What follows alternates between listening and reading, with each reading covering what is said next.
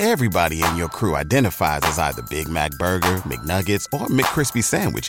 But you're the Filet-O-Fish Sandwich all day. That crispy fish, that savory tartar sauce, that melty cheese, that pillowy bun. Yeah, you get it. Every time. And if you love the Filet-O-Fish, right now you can catch two of the classics you love for just $6. Limited time only. Price and participation may vary. Cannot be combined with any other offer. Single item at regular price. Ba-da-ba-ba-ba.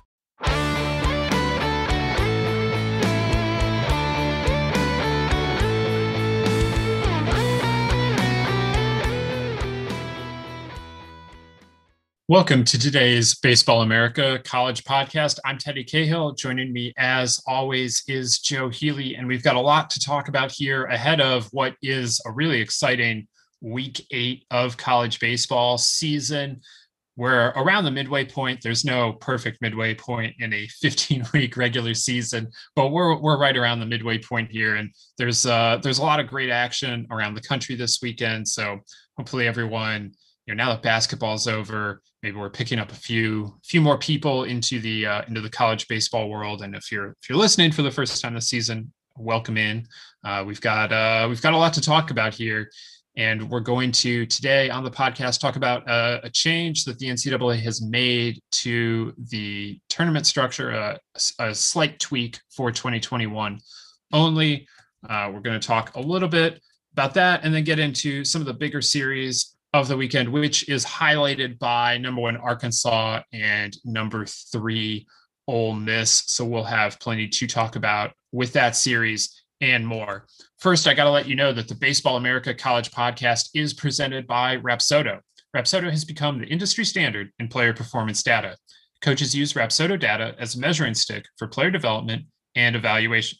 The Rapsodo National Player Database is a free service that allows you to see how you stack up against your peers and provides a pathway to get discovered by scouts. You can check out the Rapsodo National Player Database at rapsodo.com/national database. All right, Joe, like I mentioned, we're around the midpoint. We'll have some half or mid-season, I suppose, halfway point content coming next week.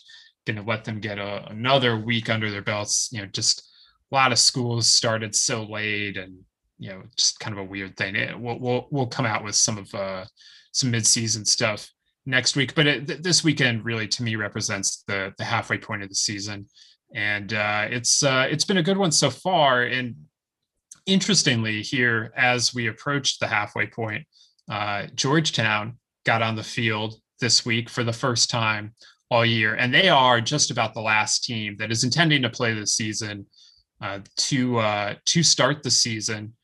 It took Georgetown's administration a really long time to approve any sort of a baseball schedule, but they ultimately did, and Georgetown got its first game in this week. We're still waiting on 2 teams from the Metro Atlantic, Marist and St. Peter's. They've had some COVID issues, and then every Ivy League team but Penn hasn't played. Very uncertain as to whether any of them will play. They're all restricted to playing local competition only. So my guess is some of them never will, and probably a couple more will get to where Penn is now to being able to play some games. But all in all, very good to see Georgetown on the field, and hopefully some of the very few other teams that haven't played this season will be able to join them soon. And shouts to Penn, because not only are they back on the field and playing, but they seem to be kind of aggressively trying to schedule and not aggressive with like the level of opponent. I just mean they're putting games on the schedule. And so they clearly have made it a priority to get what they can out of this season. So kudos to them. The Metro Atlantic teams that haven't got on the field yet, you feel for them. And I don't want to downplay St. Peter's being disappointed not to get on the field, but Marist is disappointing because they are a legitimate, in my mind, Metro Atlantic contender, or were coming into the season. The Metro Atlantic's best prospect, according to Carlos Colazo, our draft expert here at BA, is Ryan Cardona, a pitcher for Marist. So that's a good team within the Metro Atlantic that hasn't gotten a chance to play. And, I assume the Metro Atlantic is going to crown a champion based on winning percentage, but now you're talking Metro Atlantic teams are 9, 10, 11, 12 games into the season now. And so Marist is just going to end up missing 25% of its season. They're playing 40-game schedules there, and that's tough. So at least 25% of the season. So that's a really tough situation there for the Red Foxes, one of the better teams in the Metro Atlantic, not just this year, but traditionally. On Georgetown, I will leave you with this one thing. Georgetown plays its games at Shirley Povich Field. Are you familiar with Shirley Povich, Teddy? Yeah, great sports writer of the early 20th century. Whose son is? I'm not sure. Maury Povich, the talk show host, is a daytime TV show Maury. That's Maury Povich's father, Shirley Povich, legendary sports writer for the Washington Post. And Georgetown plays its games at Shirley Povich Field. I obviously I'm familiar with Maury as you are. He's ubiquitous on television, and especially I think I just speak for myself. Me and my college roommate went through a phase where we would come home from class and turn Maury on and just kind of like gawk at it, kind of in the same way people watch professional wrestling. I think, we would just kind of watch it and take it for what it is. So I definitely went through a middle of the day, eating lunch in my apartment with my roommate watching Maury phase. But I knew who Shirley Povich was, and I knew who Maury was. I had never made that connection actually until I heard Maury on a podcast one time talking about his career and what led him to that point. And I finally made the connection that those two people were related. So how about that? That is, that's remarkable. I did not know that either. The great thing about Georgetown getting back into action is that it does mean the Big East is starting to play this weekend, and that been waiting for that. We talked earlier in the week about Villanova. We've talked about UConn. St. John's was off to a pretty decent start too, and now just didn't have a great feel for what any of those teams really were like, because UConn took a beating against a brutal schedule, and Villanova's 12-2, but really hasn't played anything close to the competition UConn has. So excited to see that conference get into action. I always feel like the Big East has some real potential as a baseball conference, and it's not going to hit it this season. Some teams had just weird non-conference seasons that is not going to make it a multi-bid league. But I enjoy the Big East as a baseball conference. So excited to see them get underway, and happy for Georgetown to join the rest of the country that is able to be playing college baseball this season. All right, let's change gears here, Joe. Let's talk a little bit about this change to the NCAA tournament, and really what it is a change to the selection process, specifically the host selection process. For a long time now, the hosts, the 16 regional hosts, have been chosen. That Memorial Day weekend, Selection Monday is Memorial Day, and the hosts get announced the night before the field is announced, I guess, to give them a little bit of a head start on getting preparations done for regionals. Well, this year they're going to get an even bigger head start because the NCAA is going to make a decision on them in early May, about 3 weeks early. And because the reason for that is that they're anticipating the need to create a COVID testing site at each regional. And it takes a while to get one of those operational and make sure it's running correctly. So they need to give them enough lead time to get that done. So that means that they're going to have to pick these regional host sites in early May as opposed to in late May. And as NCAA tournament changes go in this unprecedented year, when everyone's trying to play through a pandemic, this is actually a pretty easy one.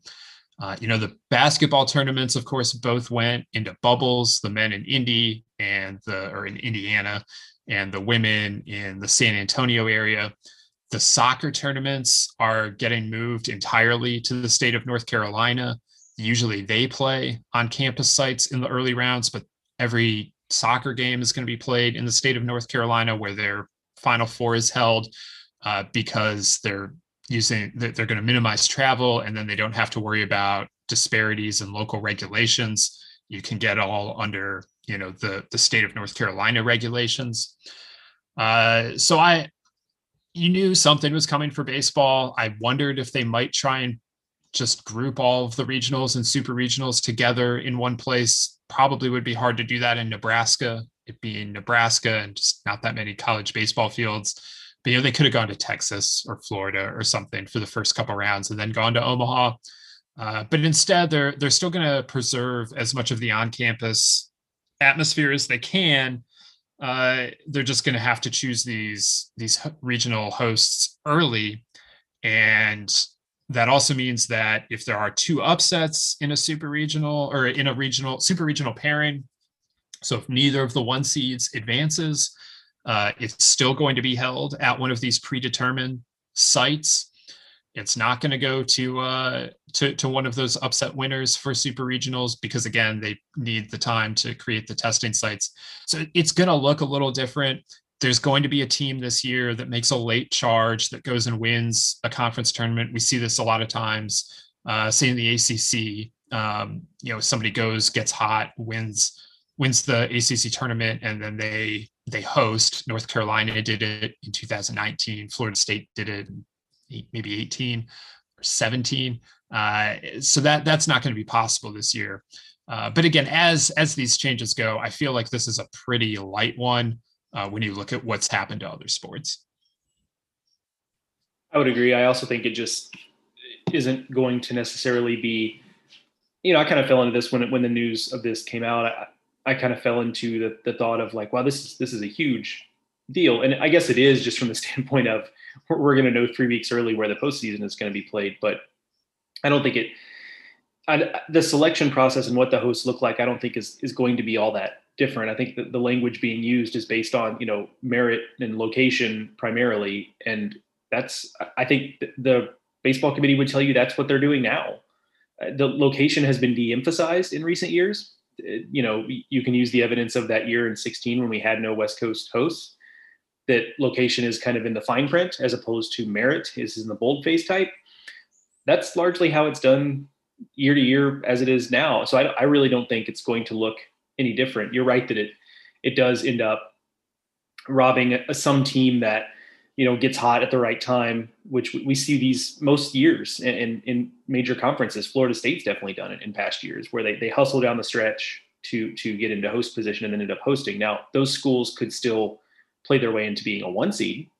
So that's something worth playing for. You'd probably rather host if you had to choose one or the other, but playing as a 1 seed is not nothing. So there is a little bit to play for there, but you are going to lose the opportunity to have those types of teams pop up down the stretch. The type of team I think it helps is maybe a team like we're looking now at a team like Louisiana Tech, which is trying to do what Stetson did a couple of years ago and come from a non traditional power conference and host a regional. And I think in those leagues, it's less about collecting. Actually, I know in those leagues, it's less about collecting resume changing wins and more about avoiding resume killing losses. And so 3 weeks early, Louisiana Tech's got to be like, sign me up, because basically that buys us a few weeks of, sure, they want to also be a 1, but that basically buys them 3 weeks that they don't have to worry about playing their way out of being a host in Conference USA. And there are some games that they're going to play in Conference USA that they could take series losses that bump them out of hosting in a normal year. So they do avoid that a little bit. So that's a team I think that could benefit from this. But in terms of what it actually looks like in the end, I don't think it's going to look all that different, frankly. I am, however, rooting for the uncanny valley situation of 2 upset regional winners playing a neutral site regional in some random place. It'll have a very Dallas Baptist versus Cal in the Santa Clara regional feel to it. I'd have to look it up, but I don't think we've had a traveling 1 seed since UConn hosted that regional, and I think that's right. 12, and Florida State went on the road as a 1. It used to happen pretty commonly back when they were trying to spread regionals around a little more, geographically versus merit based, and when back in a time when less teams could host. Like now, any team in a major conference, almost however you want to define major conference, like make that 10 as big as you want, they can all pretty much host. It's the facilities explosion has really helped in that way. So I don't think we're gonna. It's not unprecedented, I guess is what I'm saying, that if there is a traveling one, and there probably will be a traveling one somewhere, it'll probably happen. And is that going to be unfortunate? Yes, like absolutely so. Especially if it's a place that hasn't hosted in a while. Like let's say Pitt gets hot down the stretch and wins the ACC tournament, and well, they weren't picked as a 1 seed or picked as a host site. Well, I mean, that's unfortunate because, how often has Pitt been in that situation, and they've never hosted before. So yeah, that would be a really unfortunate thing. But again, when you consider where this could have gone, just the fact that there is a tournament after there not being a tournament a year ago, that's pretty, like, we're going to have to be happy about that. But then also when you look at what has happened in some of the other sports and just how disrupted they have been versus what this disruption will be, I think it's going to be largely pretty minimal. Joe, I do think this is a chance though to talk maybe a little bit about, and I don't mean just us, but I like have a broader college baseball conversation about neutral site super regionals. Where do you stand on whether supers should be neutral site or not? I think I just default to not knowing, like, I've not found myself in a discussion about this necessarily, so I haven't thought out both sides of it very much, but I tend to like things on campus sites because I think it's part of what makes the college baseball postseason unique in its own way. So I tend to be to want to see more stuff on campus. However, I'm not so beholden to that viewpoint that I couldn't be swayed a different direction. I used to be really into neutral sites. I used to think it was kind of crazy, and I still do on some level think it's kind of crazy that like you get like those are as important games as really exist outside of Omaha, right? I mean, they are the most important games outside of Omaha. And for them to be played, like for some team to have the huge advantage that playing at home provides in college baseball, think about what playing in Lubbock means for Texas Tech, or playing in front of 13,000 fans at the New Dude or Alex Box or Baum Walker means. Like, it's massive in some cases.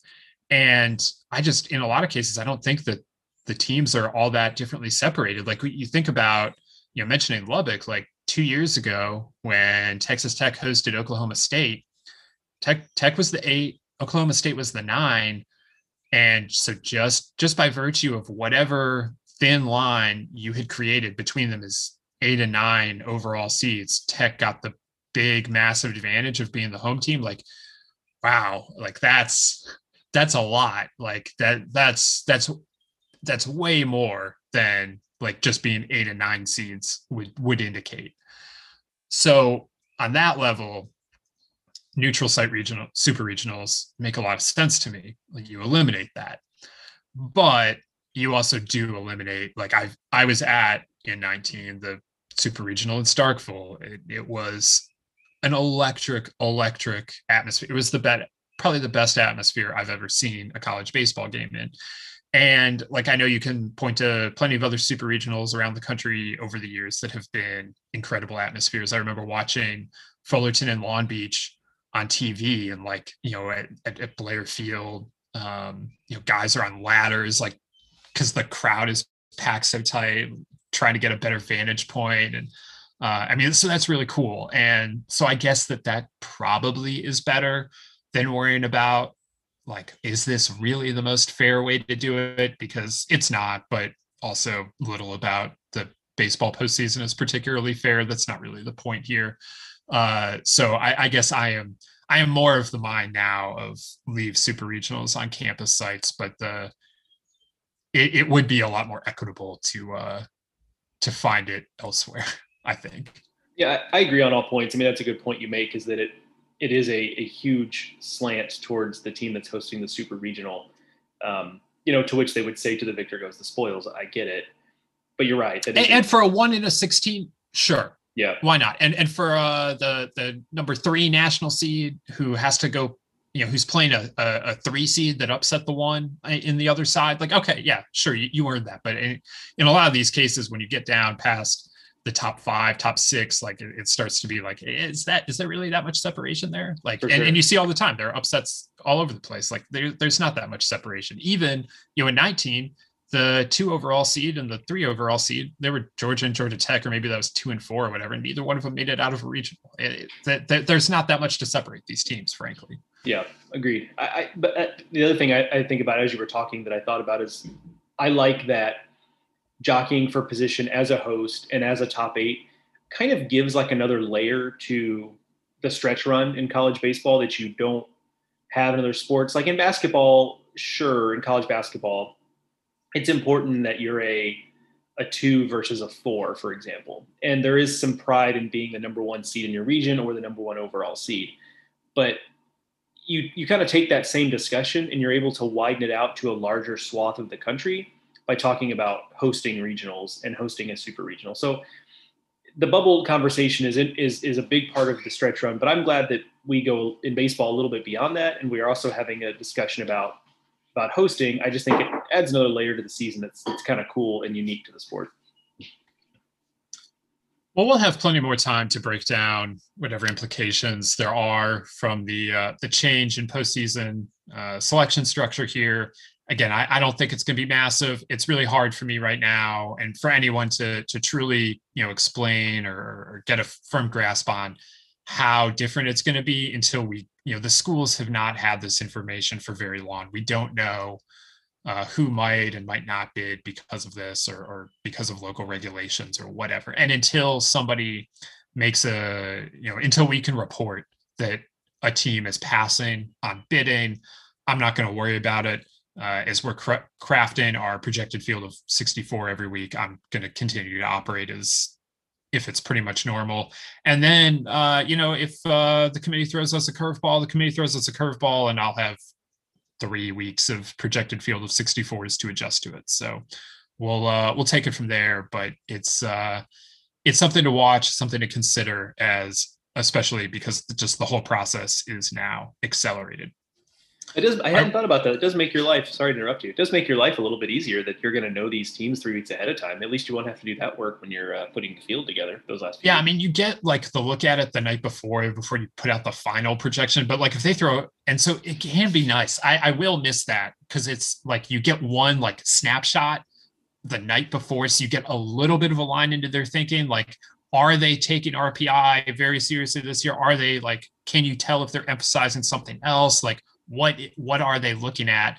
So I'll miss that snapshot, but on the flip side, maybe we'll get that snapshot a little early. I don't know. It's going to be hard to determine, but yeah, we at least will have the 16 host sites right for almost a month before the thing comes out. So that's that'll look nice at least. All right, we're going to get into some of these week 8 matchups here in a second, but first, check this out. Okay, Joe, we're here in the portion of our preview show where we break down the biggest matchups to know, to watch in the week to come, the weekend to come, and try and pick out some keys to these teams winning. And like I said, it is a really stacked weekend. We're only going to focus on 5 here. We could focus on a whole lot more. There are several top 25 showdowns. The ACC has like 3 of those alone, and we're not going to talk about any of them here. Sorry, ACC. We've talked a lot about them, and we'll certainly talk about them on Monday. The one to know there, though, the biggest one for me is Florida State and Louisville. So that's kind of the honorable mention here. Watch out for the Noles and the Cardinals. Louisville really trying to get some things right. They're banged up on the mound, and it's been costing them. We'll see if Florida State can take advantage this weekend. But Joe, let's start things off with number 1 at number 3. That's Arkansas visiting Ole Miss.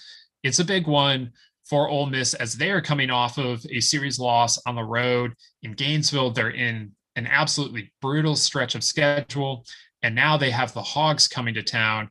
And this is an Arkansas team that is not afraid to play on the road.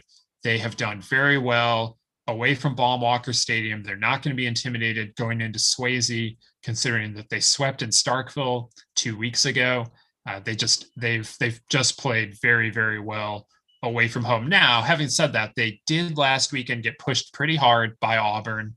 They win the series, but it was a very tightly played series. And that's an Auburn team that going into the weekend had not won an SEC game and is now 1-8 in SEC play. So while I think Auburn is way better than the record, it does show that Arkansas is not, you can get to them. And, it requires some good pitching, but Ole Miss has that. And, it's going to require good pitching for 27 innings is the real key here. And that's what Auburn was not able to do. Once they got into their bullpen, Arkansas made them pay. And on the flip side, Arkansas's bullpen is, we've talked about it. It's phenomenal. It may be the best in the country. And, scoring runs late against Arkansas is not a position you want to find yourself in. So Ole Miss got to get to Arkansas early and then find a way to hang on. And, I don't know if Ole Miss has that kind of depth in the bullpen. I totally agree there. I think it's the type of series where you can see Ole Miss, the first half of the series, really feeling good about itself. You've got Hoagland on the mound. You've got Nikhazy on the mound. We've seen at times this year that you can really that Arkansas offense can get on you fast when it's feeling it, but it's had just as many times where it feels a little bit stuck in neutral. And last weekend against Auburn, for the most part, was one of those weekends. They did just enough. So I think Ole Miss can have a lot of success in the mound, and particularly, like I said, in the first half of the weekend before that depth starts to get taxed a little bit. But the second half of the weekend, I think the weight really kind of shifts to Arkansas because they are going to be getting into the depth of the Ole Miss, not just the bullpen, but also the third starter. We talked about that on the weekend recap show on Monday, that, Ole Miss has a little bit of a third starter problem right now, and so that's an opportunity probably for Arkansas to feel pretty good about themselves offensively. And on the other side, you mentioned it, maybe Arkansas, again, we've said this about a million times, but, maybe you don't feel super confident in any one pitcher at any given time for Arkansas, but they've just got so many guys they can cycle through that they're going to get it figured out on the mound, and they'll go 27 innings with you with their bullpen. They can do that. They're that talented. And so if you're Ole Miss, I think it's imperative you get off to a good start this weekend. And I don't like to necessarily put so much pressure on any single games, but I mean, if Arkansas comes out and wins on Friday, I think that makes it a really hard uphill climb for Ole Miss, because I don't know that Ole Miss is equipped, to your point, to come back and win those types of ugly games that you have to win at the end of the weekend, especially when you're looking at a team that is going to be without Tim Elko, who unfortunately a knee injury earlier in this week has him out. I believe it's a partially torn ACL. But all those, there's I'm no doctor, so I can't tell you the difference there. But one of those ligaments in his knee is in not good shape. And so Tim Elko, probably all things considered, best bat in the Ole Miss lineup, it's either him or Kevin Graham out, and that certainly doesn't help. I just think Ole Miss is in a position where it needs to get off to a strong start this weekend, because if it's trying to come back and win Saturday and then especially on Sunday to try to capture a series win, I just don't know if that's a recipe for success for them. The interesting thing about that torn ACL is that Elko is not undergoing surgery right away. He's going to try and rehab it and see if he can play on it. No doctor here. I have no idea the likelihood of that, but we do know he's out this weekend and expecting him back at any time. This season is, I would say, unlikely, but we'll see. I haven't seen his MRI, even if I was a doctor, but I'm not. So the larger point for Ole Miss is that they now have to find a way forward, at least in the immediate term, without one of their stars offensively. And this is a team that has been pretty star driven, which, I'm not sure how surprising that is, but I mean, when given that they lost Keenan and Servideo to the draft last year, and then they still found a couple guys to step up and take over the offensive production that those two had for Ole Miss in 2020 and earlier, in Kevin Graham and Tim Elko was impressive. The issue is they now have to find somebody to do that again here. Last weekend, according to Nick Suss, our friend at the Clarion Ledger, Kevin Graham and Tim Elko combined to hit 440 against Florida. The issue was that nobody else did much of anything that weekend, or at least not enough. And, so TJ McCants has played well, but he's not the power threat that Elko is. Like, they don't have that big time power threat now. He has 9 home runs on the season. There's no one that's gonna pick up that unless, Ben Van Cleve figures it out, or Cale Baker. They don't have those kinds of big time power bats on the bench. They're just going to have to get power production throughout the lineup. They really need Hayden Leatherwood to find something that would be very helpful. But this is going to be a different offense without Tim Elko in it, and they don't have any time to try and figure out who is going to provide that offense and how that offense is going to run. Not only is this the number 1 team in the country, but this is a pitching staff in Arkansas that can run a whole lot of different looks at you: lefties, righties, power, more finesse, big time curveballs, exploding sliders, like whatever you want. Arkansas's got it.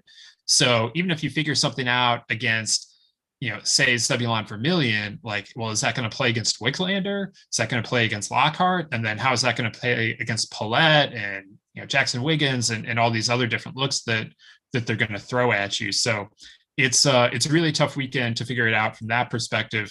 And it doesn't get any easier because then they go to Mississippi State the following weekend. So they're going to have to try and find some answers offensively in a hurry.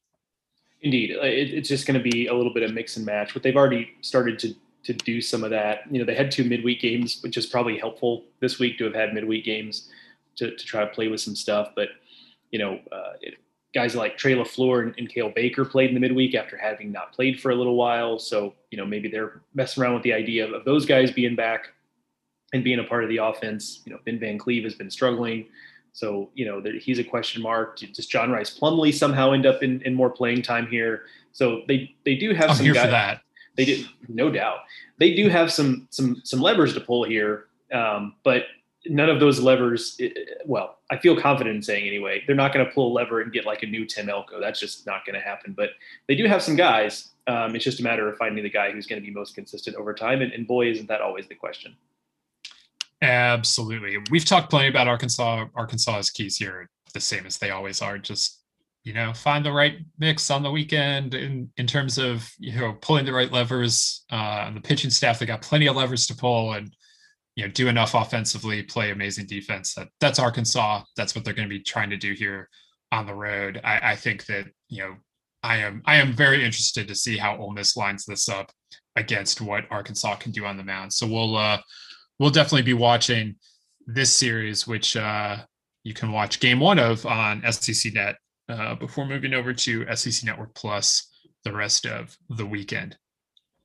All right, Joe, let's head over to the Big 12, where there's a big showdown in Lubbock. It's Texas Tech hosting TCU.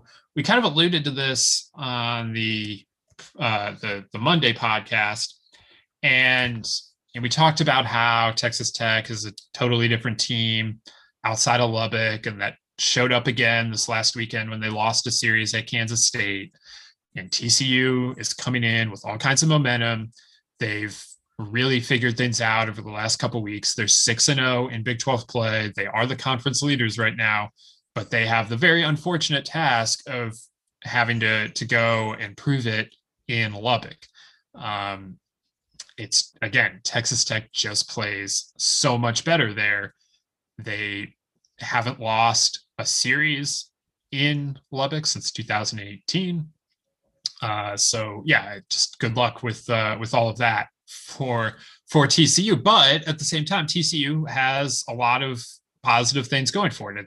It's been pitching well. It's just been playing well overall. And they do seem, after losing that series to Gonzaga and then kind of stumbling through a couple games in the immediate aftermath of that, they do seem to have really righted the ship here over the last couple of weeks. And Joe, this has all kinds of implications in the Big 12 title race. I mean, Texas is going to have its say in that as well. But, if TCU wants to be in the mix, this is the weekend that they really have to show it. For sure. Like this feels like just a huge opportunity for TCU and losing the series is not going to be anything to be ashamed of because of how difficult Tech is to play in Lubbock. It's also not going to derail the season for TCU. Like all of their big picture goals would still very much be in front of them. However, I think this is an opportunity for TCU to show this is the team we thought it could be, and maybe even better than we thought it could be in the preseason, because, we had them pegged roughly in the middle of the top 25, 15-ish, 13, something like that. Yeah. So, this is a team that could maybe even be a little better than we thought it could be. If they're the type of team that can go into Lubbock and win a series, that's very much on the table. And it does feel like just against admittedly, some of the softer side of the Big 12 they face so far, but it does admittedly feel like we talked about on Monday, a team that's really started to figure out who it is. Some of the guys are just playing better, and that always helps, right? It's really easy to say like, oh, this team has figured some stuff out when, guys are just playing better. But I do think they've really kind of narrowed on who their guys are. They feel like they've settled on the guys who are kind of things kind of revolve around. The things on the mound have gotten a little bit better. And for Texas Tech, I'm trying not to overreact too much to things like, I wrote it up in the top 25 recaps because I think it's notable, but, Patrick Monteverde got hit at Kansas State in a way that he hasn't been hit all year. And I think at this point we can be confident that he is clearly a very, very good pitcher at a Big 12 level, perhaps one of the best in the Big 12 in terms of just college pitchers. So I think that is real. And I'm trying not to overreact, though, too much to the idea that maybe he's, maybe he had been pitching over his head. He might have been to this point. But the thing about Texas Tech is that I feel like they had been kind of masquerading on the mound as a team that they weren't necessarily. Because, I wonder if even Tim Tadlock knew how good Patrick Monteverde was going to be through the first 6 weeks before he got hit up in week 7.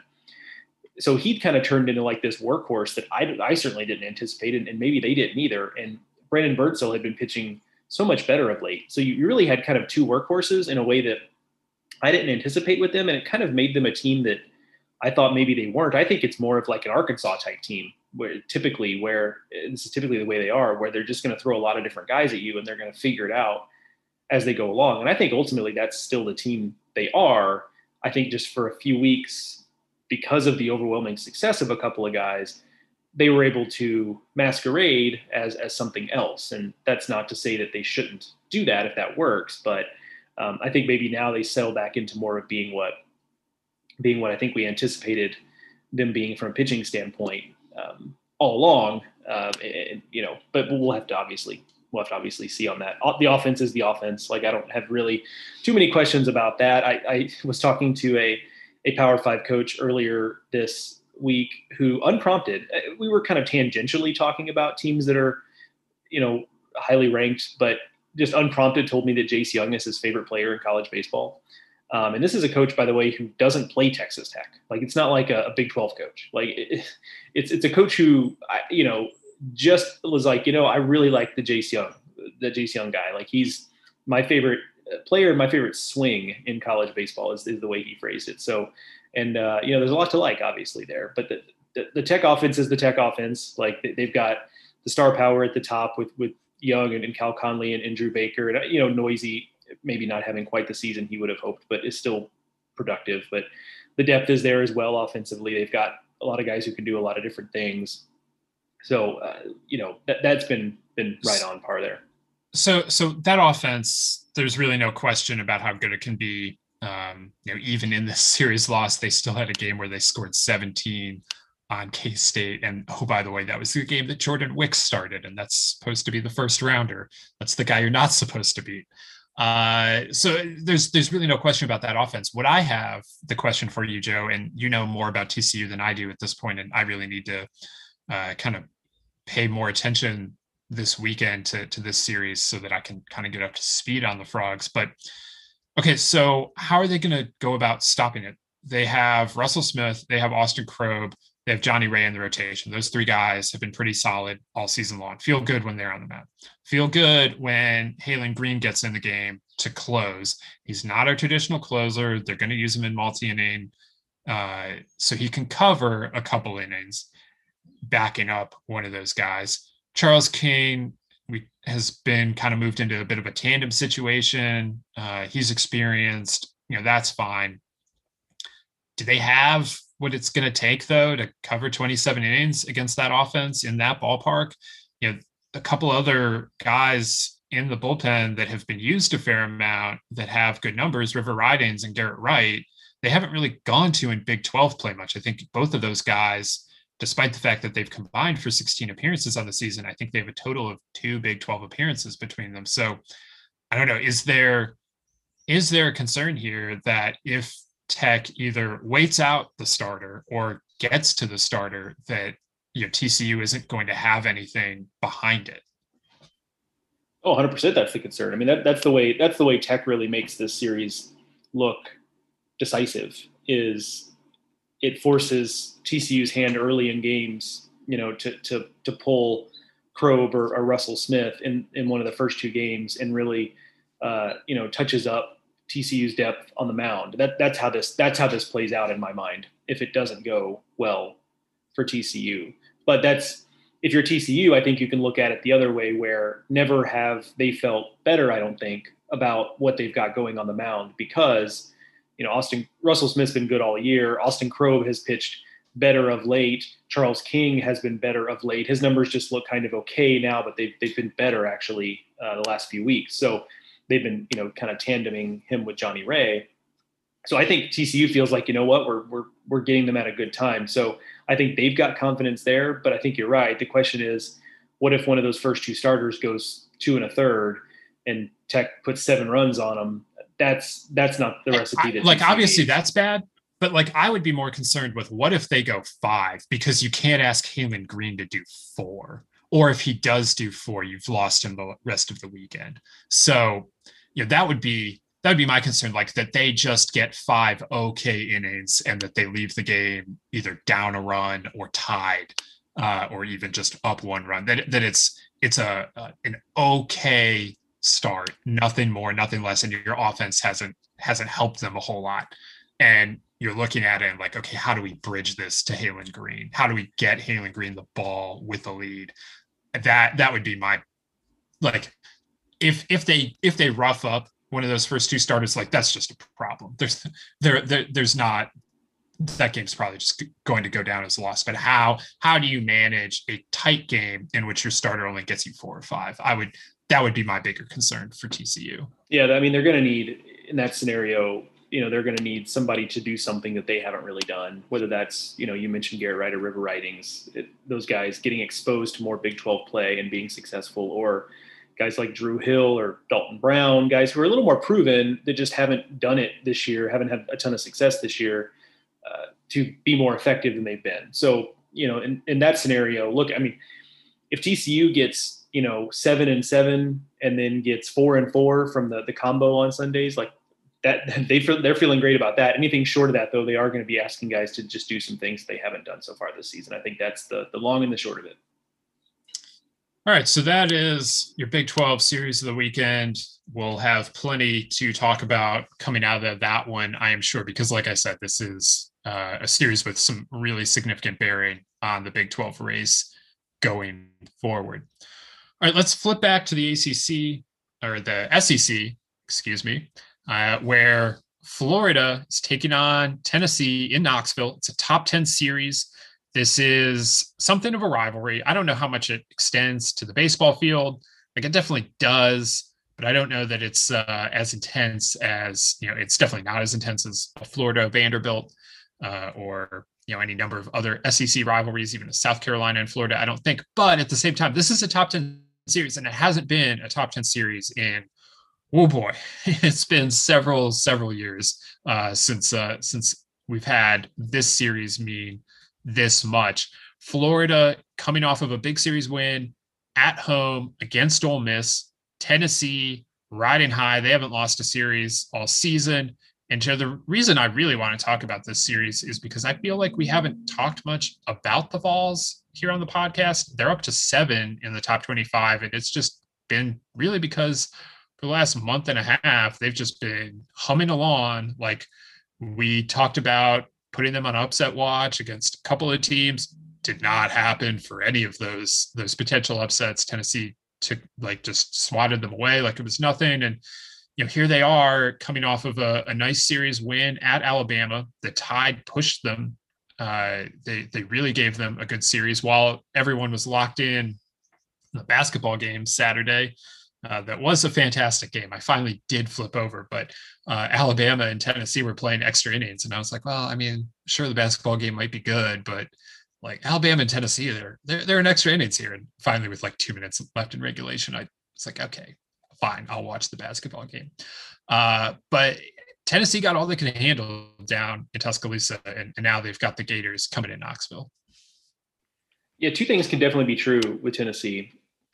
On the one hand, they have played a lot of close games the last couple of weekends. Like both the LSU series and the Alabama series could have gone either way in a different scenario. So that is one thing. They've also played. This will be the first real big test Tennessee has had within the SEC. You and I like Alabama as a team, but there's no denying their record in the SEC is not good right now. Same with LSU, same more or less with Georgia.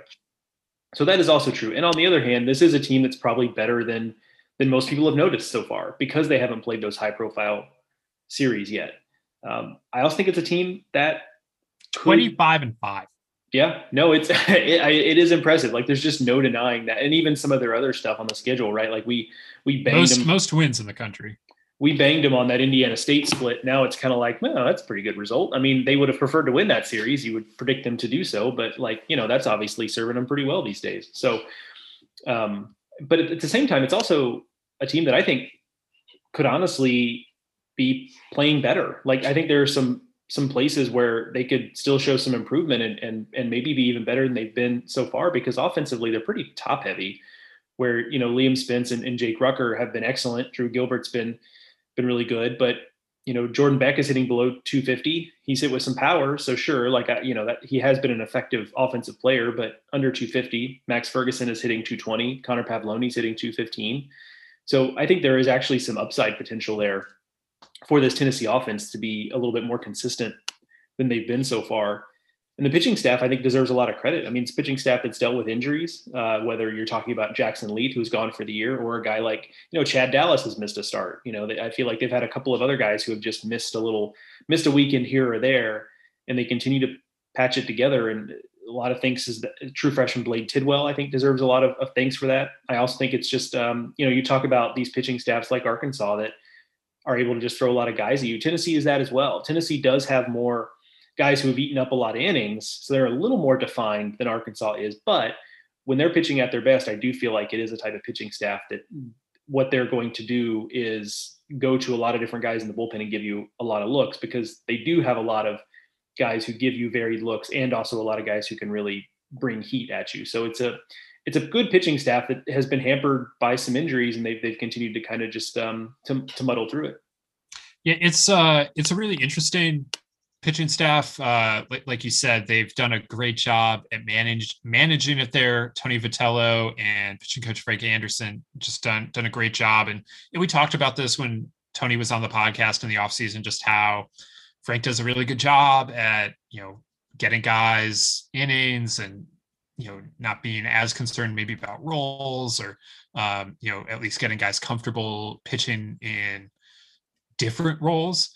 You've got Sean Hunley, who's a reliever, who's thrown 30 innings already. That you're not going to find that on too many teams around the country. And they've been 30 really good innings. And Kirby Conley, it doesn't have quite 30 innings. He's got 24, but he's also, going out there and pitching really well. And Redmond Walsh has pitched very well for them at the back of ball games. So if they can get the ball to those guys, Walsh is more of a traditional 1 inning guy, but Hunley and Conley, both multi-inning relievers, they can get the ball to them, they're going to be in pretty good shape, and their starters have done a good job of getting them the ball. And like you said, Joe, I mean, it hasn't always been the same collection of 3 guys, and they're doing this without preseason All-American Jackson Leith, who could have pitched in multiple roles, but is lost for the season. They I've been very impressed. I knew that the pitching staff was capable of this, but just to see them go out and do it and, have these kinds of performances from, okay, Tidwell was a guy who was getting he had a ton of helium right before the draft. He came out of quarantine and was like immediately pumping 100, and guys were running in to see him, and it just happened too late in the process. Like if it had happened a month before, maybe he wouldn't be at Tennessee right now, but he is. And, he's done everything you could ask of him as a true freshman pitching in the rotation. And okay, you don't have your preseason All-American in Jackson Leaf, like fine. Redmond Walsh he's been through this. He's a veteran. He's ready to go there at the back of games, and they found other answers. And so I think that Florida is going to be in for a tough weekend at the plate, just knowing what Tennessee can throw at it. On the flip side, I don't know. We haven't gotten word from Florida whether they're going to continue with their tandem starters. Kevin O'Sullivan was non-committal at the end of last weekend. We talked about, what he said and how, it's certainly an option, but that what he saw from Franco Alamán and Christian Scott in those roles either gave him the option of continuing it in that way or returning them to the bullpen, just using them more aggressively, going to them faster or for a longer appearance. So we'll see what they do this weekend. Regardless, I think the Tennessee offense is solid. The Florida pitching staff has what it takes to limit them. I think I'm a little more interested in the matchup of the Vols pitchers versus the Gators hitters. Florida still maybe searching for some things there. Judd Fabian hasn't, he continues to hit home runs and not, strike out. He hits home runs and strikes out way too often. That's finding a little more consistency from him would be a nice step forward for the Gators offense. But I just think in general the Gators could use a little more consistency. But at the same time I say that, but they scored runs at South Carolina, so it's not like they don't have the ability to do so. I think Tennessee, more so than Florida, is going to want to ugly up this series a little bit, because I think that's an opportunity for them to play to their strength a little bit, which is, if we're going to have to go like arm for arm in the bullpen here, I actually kind of like Tennessee's opportunity to win that way. Because Florida has kind of scrambled to figure out what they're going to do out there on the mound, and maybe man for man, they're more talented than Tennessee on the mound, but this is kind of how Tennessee plays. Like they're just comfortable playing that way, that, they're going to have a 4-inning relief appearance from a guy if that's what they have to do. And so I think Tennessee would be perfectly happy getting this game kind of uglied up to where they're not playing catch up against a Florida pitching staff that could shut them down, to your point. So I think I think that would be a problem. Because Florida really, if they shut down Liam Spence and Jake Rucker, things start looking a lot bleaker for the Tennessee offense. They could get production from other guys, but they just haven't gotten that kind of consistent production. Yeah, if this series gets played clean and pretty straightforward, I think Florida's got a really good chance here. If Tennessee can really kind of drag Florida down a little bit and force this to be like a let's go arm for arm in the bullpen kind of thing, I think Tennessee might be in good shape in that scenario. Yeah, I would agree with that. If this goes to script, if Florida, just generally right now, I think when you're playing Florida, you have to get them off their script. Whatever they decide that script is, whether it's traditional starters, whether it's tandem starters, whatever Sully decides the script for that weekend is, if he can stick to that, if Florida is allowed to play to that plan, they will win. If you can get them off of that, that's when they start to run into trouble. Is Tennessee the team that can do that? I don't know. Tennessee causes problems on the bases. They have guys that can run the ball out of the park 1 to 9, but no one power hitter. So it's an interesting offense. It's a tricky offense to truly shut down at any one point, but it's also not the kind of offense that I associate with, huge innings out of. So I'm intrigued by this series. And like I said, this is the biggest Tennessee-Florida series in a decade, at least, and more than a decade. like 15 years probably. So that by itself is pretty cool, and I'll be interested to see how Knoxville reacts to having the Gators come to town for a top 10 showdown. All right, let's. My last series that I've picked out here is a rivalry series, and that could mean one of two really big ones. It could mean Oregon and Oregon State, but frankly, we saw that series a month ago or something in Corvallis. Oregon won it. We talked about it then. I think mostly things are still true what we said at the time, except that Oregon's proved itself a little bit more. So, Joe, let's go to the Big Ten. It's Ohio State going north to play the team up north, as the Buckeyes call them. It's Michigan. And the Wolverines, we have them in the top 25. They've been in the top 25 all season. They are still looking for a big breakthrough weekend. They really haven't had it since opening weekend when they beat Iowa 3 out of 4 in Texas. Everything since then has either been like, okay, you swept Purdue. That's what we expected out of you. Or like, why did you just go 2-2 again? Or why did it look so hard to beat Penn State?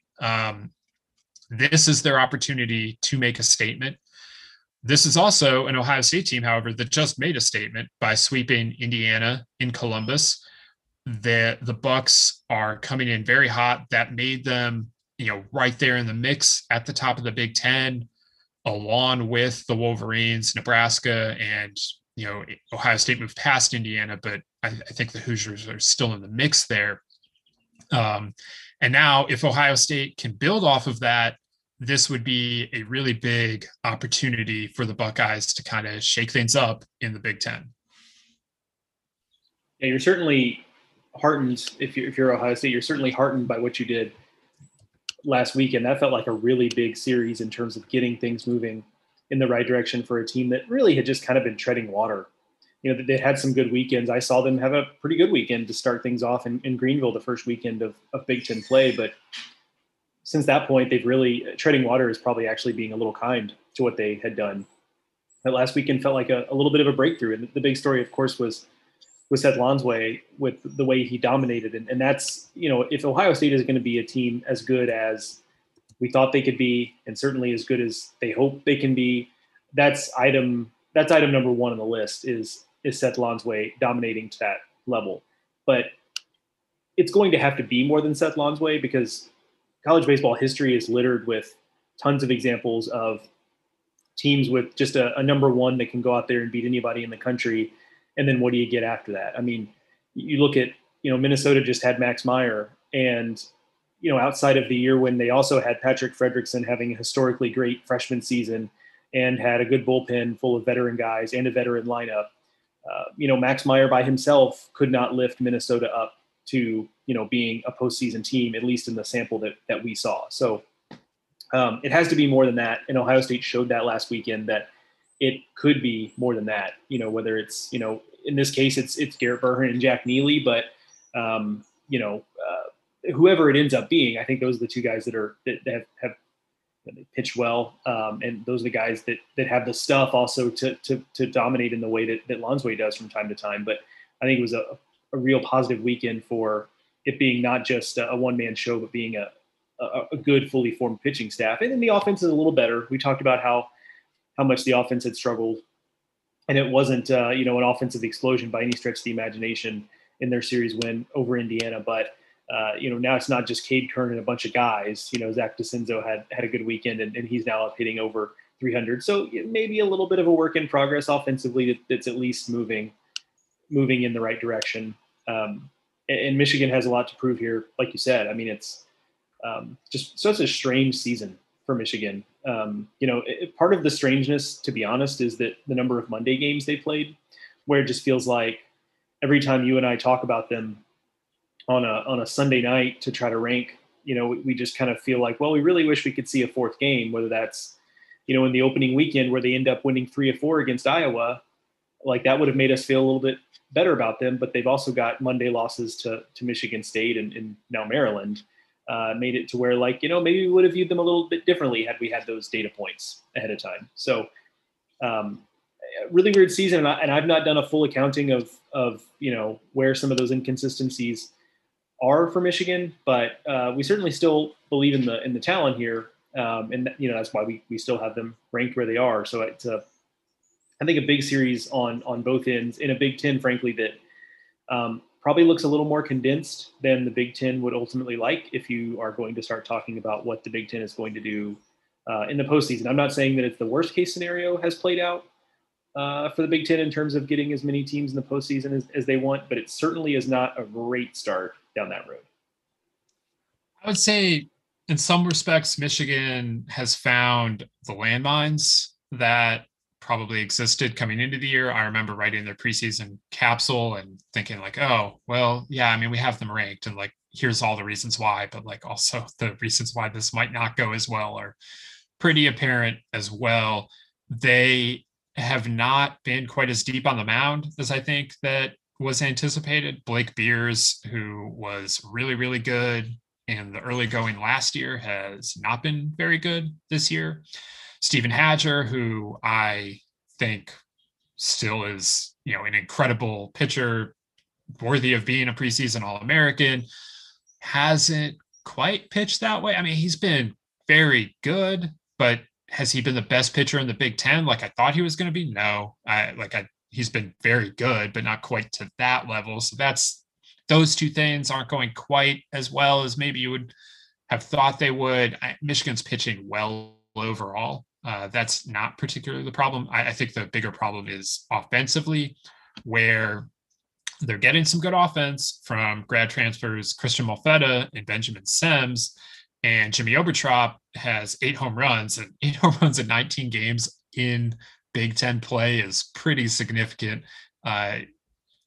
Hitting home runs in the North this time of year is not the world's easiest thing. And I know Michigan played 2 weekends not in the North, but still.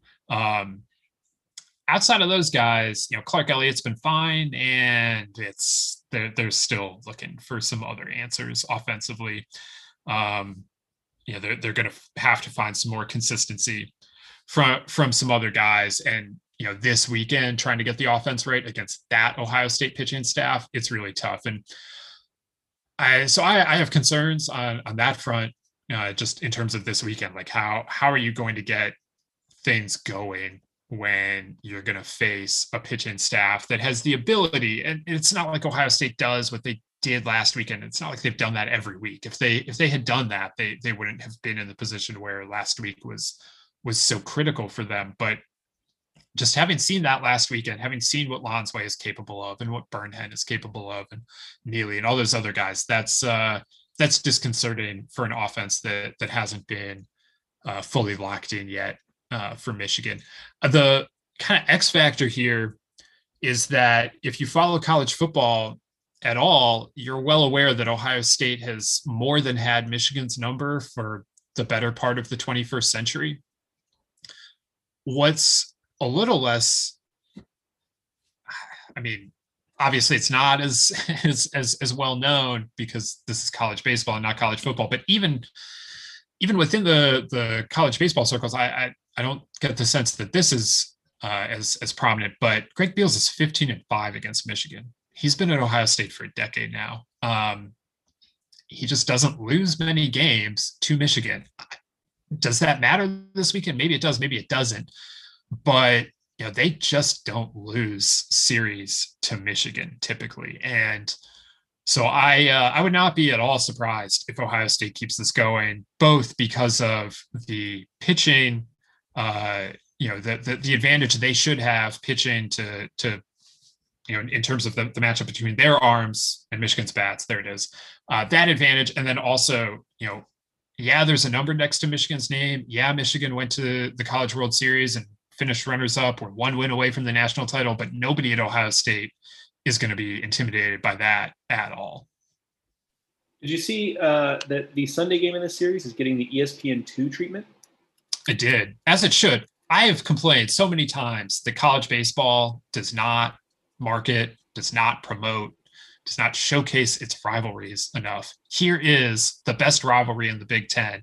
They are both very good teams. Like, let's do this. I'm happy for that.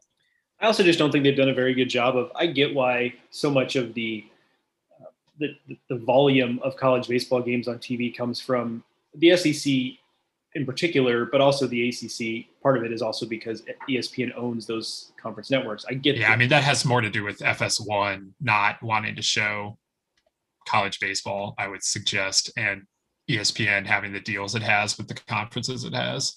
For sure. So I get the business aspects of it, but I do think there is a bet you could make on, and it's the same bet the Big Ten has made on what the conference could be if you move the schedule back. We're not going to get into all that, but I'm just saying that, you put anything Michigan, Ohio State on TV, and I'm not saying it's going to outdraw, it's certainly not going to outdraw the final round of the Masters, which will be going on at the same time. However, you put those two big brands on TV, and I think people are going to find it with relative regularity. So I think it's a smart move by ESPN, honestly, to go in on this rivalry, at least just in this one, little isolated incident. And that'll be a cool deal because most of the games the rest of the country will be over by then. So it's a window that they're going to have to really showcase that game. And that's a cool deal for sure. Yeah, I wish the Big Ten Network were rising to the occasion as well and, picking up the other two games. But to have the national showcase, and ESPN2 just doesn't show that much college. Like SEC Network is rare. Great. Yeah. ACC Network is great. They use ESPNU a lot, but to get onto one of the big ESPNs, like it doesn't happen all that often. So I think that Sunday afternoon, 4:00, maybe the Masters will frankly be over by then. I mean, the green jacket won't have been put on yet, but maybe you'll know. So I would definitely say check this one out if you find yourself on Sunday afternoon into the early evening thinking about like, well, what do we got on TV? Like Michigan, Ohio State, ESPN2. That's a very good appointment to make. All right, Joe. I talked about the series that I picked out. They were kind of the most prominent series. We're now throwing it to you for your pick of a slightly more under the radar pick for something that college baseball fans should be checking out this weekend. So hat tip to you on this one because I was kind of unaware that it was had the prominence. I did this to myself. Yeah, you did. You really did. Had you not said anything, now maybe I would have landed on it eventually anyway. But so we've got a big one in the OVC this weekend. So strap in, folks.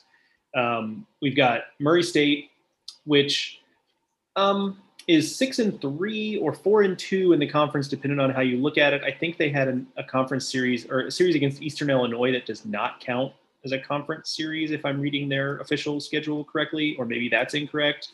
But either way, they are at the top of the conference, and they're playing on the road at home against SEMO, which is 7-5 so far this season. And I wrote just quickly, I was going to note that I wrote in off the bat, that's your thing, 3 strikes this week about how congested the Southland Conference is. And that's interesting to me because that's just very on brand for the Southland. The Southland is year after year, you've got a team or two at the top and a team or two at the bottom. And then everyone else is kind of in the middle. And for a league that's 13 teams, that's pretty rare. You usually kind of have more defined tiers, but you just don't get that in the Southland. I could have also written this about, by the way, the OVC, where the worst team is 4-8, and the best teams are 6-3, 4-2, and 7-5. Like there's just not a lot of separation here at all. I think it's just a real free for all in that conference this season. But Murray State and SEMO are off to 2 of the better starts here. Good for Murray State, obviously. SEMO is no stranger to being in this position. So, but for Murray State, it's a little more rare for them to be at the top of the conference at this stage, even as early as it is. Murray State's kind of interesting because they do have a series win over Jacksonville State already, which is, going to, whether or not they end up at the top of the standings, that's who we had picked in the preseason. I think it's probably the most talented team in the conference. So that's already a good feather in their cap to have. And while this is a non-conference series, they also have a series win over Memphis, which is, not within the realm of the American, not a good team, but, for an OVC program to go win that series against a team that has a first round pick in Hunter Goodman, that's really kind of a big deal. So they've played pretty well. Offense really kind of revolves around Jordan Cozart and Brock Anderson. two guys who were off to great starts in 2020. Whenever we were doing all of our off-season top 25s, where Teddy and I were ranking, the top 25 of this or that or the other thing, whenever we were doing offensive top 25s, whether it was best games of the 2020 season, likeliest players to win the home run race in 2020, all of that kind of stuff, Jordan Cozart and Brock Anderson's name came up in like every one of those, at least as candidates. And they are hitting the ball well again this year. Pitching wise, 5.45 ERA. It's the OVC. Well, I was going to say in the OVC, that's not an alarming ERA. However, if you are going to be the best team in the OVC, it'll probably have to be a little better than that. The best teams in the OVC are usually a tick better than that. Not a high strikeout team. Probably a little more walks in the pitching staff than they would ultimately like. Jack Winninger's been the best starter for them. But this will be a tough matchup because SEMO is one of the more talented teams in the conference. And it just hasn't – it's been pretty good this year within the realm of the OVC, but it hasn't been as good as I thought they could be so far. They've got a guy in Dylan Dodd is their best starting pitcher. He's an arm, the quality of which is better than a lot of what you see in the OVC. Like the OVC will have a guy or two every year, and he's one of those guys. Really hard thrower who's having a nice year. Offensively is a little bit more of a head scratcher. This is a pretty offensive program typically, and they've got a lot of veteran pieces. I'm talking about Danny Wright and Connor Bosler and Wade Stouse, who just aren't hitting like you would have expected them to. I mean, these are guys who've been in the program a long, long time, and they're just not having very good years, frankly. So I would expect that to get a little bit better as the season goes on. But we shall see. So I think this is one of the reasons I picked this series is because I think if Murray State is going to really be a contender here in the OVC, I think this is the type of series where, I think it's either going to prove it has some staying power or it's going to get exposed a little bit here. Now it is at home and that helps, but SEMO is a talented enough team that if Murray State has kind of smoke and mirrored their way to this relatively quick start they've had in the OVC, SEMO is the type of team that can kind of smoke that out a little bit. So I think it's an interesting measuring stick series for the racers in particular. Well, we're going to call this the Hog Bowl, I guess, because the other interesting thing about these two teams is they both played at Arkansas already this year, a weekend series at that. And, I think at the time I talked about how isn't it kind of weird that Arkansas struggled against Murray State and SEMO and game ones and come to find out, these are two of the best teams in the OVC, and they sure Jackson State might be at the end of the year, but I mean the fact that Murray State already has a series win there was enough for me to flip the field of 64 projection at this point to Murray State. Probably whoever wins this weekend will be in next week's field, but I mean it's I think you're definitely right about it being a good test because SEMO traditionally is a little bit better pitching, and maybe that's just because Steve Beazer was a really good pitching coach when he was at SEMO, but I do think that they've kind of carried that legacy a bit, and they're going to throw the ball pretty well this weekend. Now Murray State, ask Arkansas, they've got a couple good pitchers over at Murray State, but if Murray State can turn this into something more of a offensive slugfest, I don't know that SEMO is going to keep up. But yeah, this is kind of if the racers get past this test, I don't know what test they would have left. I think you would just have to call them the unqualified favorite in the OVC for the rest of the year, considering that they would have beaten Jackson State and SEMO to this point. And they are officially have only played those three conference series that EIU one was a non-conference, Joe. If they pull this off within the first month, knocking off SEMO and Jacksonville State, that'd be quite the start to OVC play for Murray State. It's just a year, I think, in the OVC where I think right now, anyway, there's still time for things to change. But right now, I think you've just got a confluence of a handful of teams led by, I think, Jacksonville State and SEMO, who have maybe played a little bit under what I assume their potential is. Belmont, too. I would put Belmont in that group.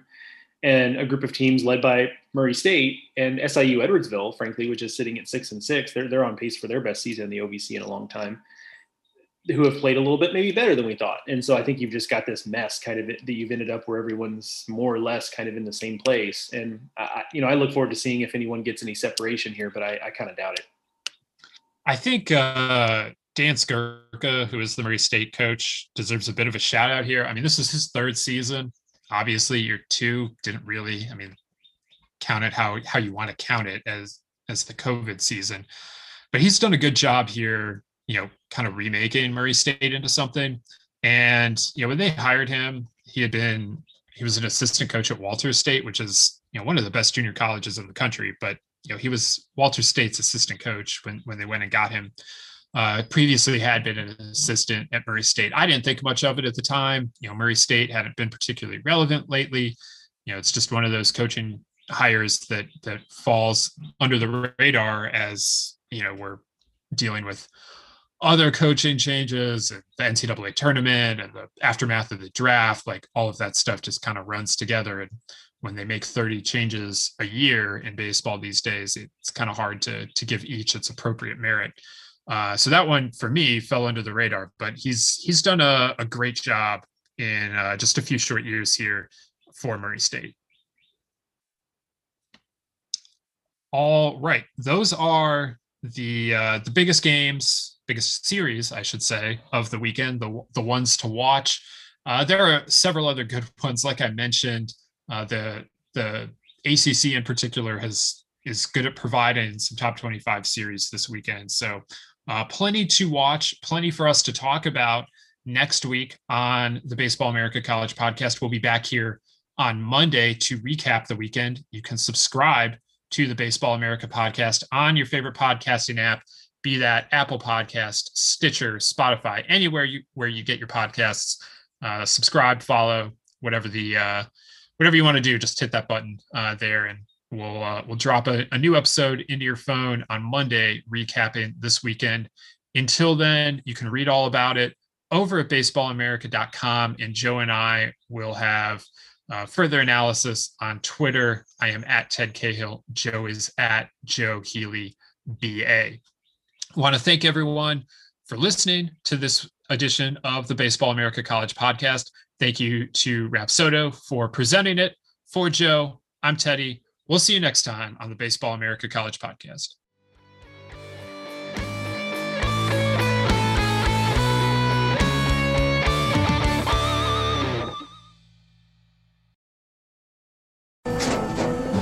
After the end of a good fight, you deserve an ice-cold reward.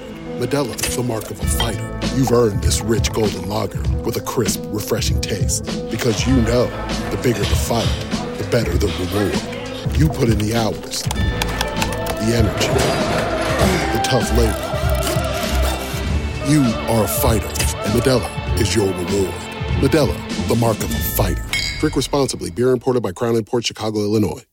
Say goodbye to your credit card rewards. Greedy corporate mega stores, led by Walmart and Target, are pushing for a law in Congress to take away your hard-earned cash back and travel points to line their pockets. The Durbin-Marshall credit card bill would enact harmful credit card routing mandates that would end credit card rewards as we know it. If you love your credit card rewards, tell your lawmakers, hands off my rewards. Tell them to oppose the Durbin-Marshall credit card bill.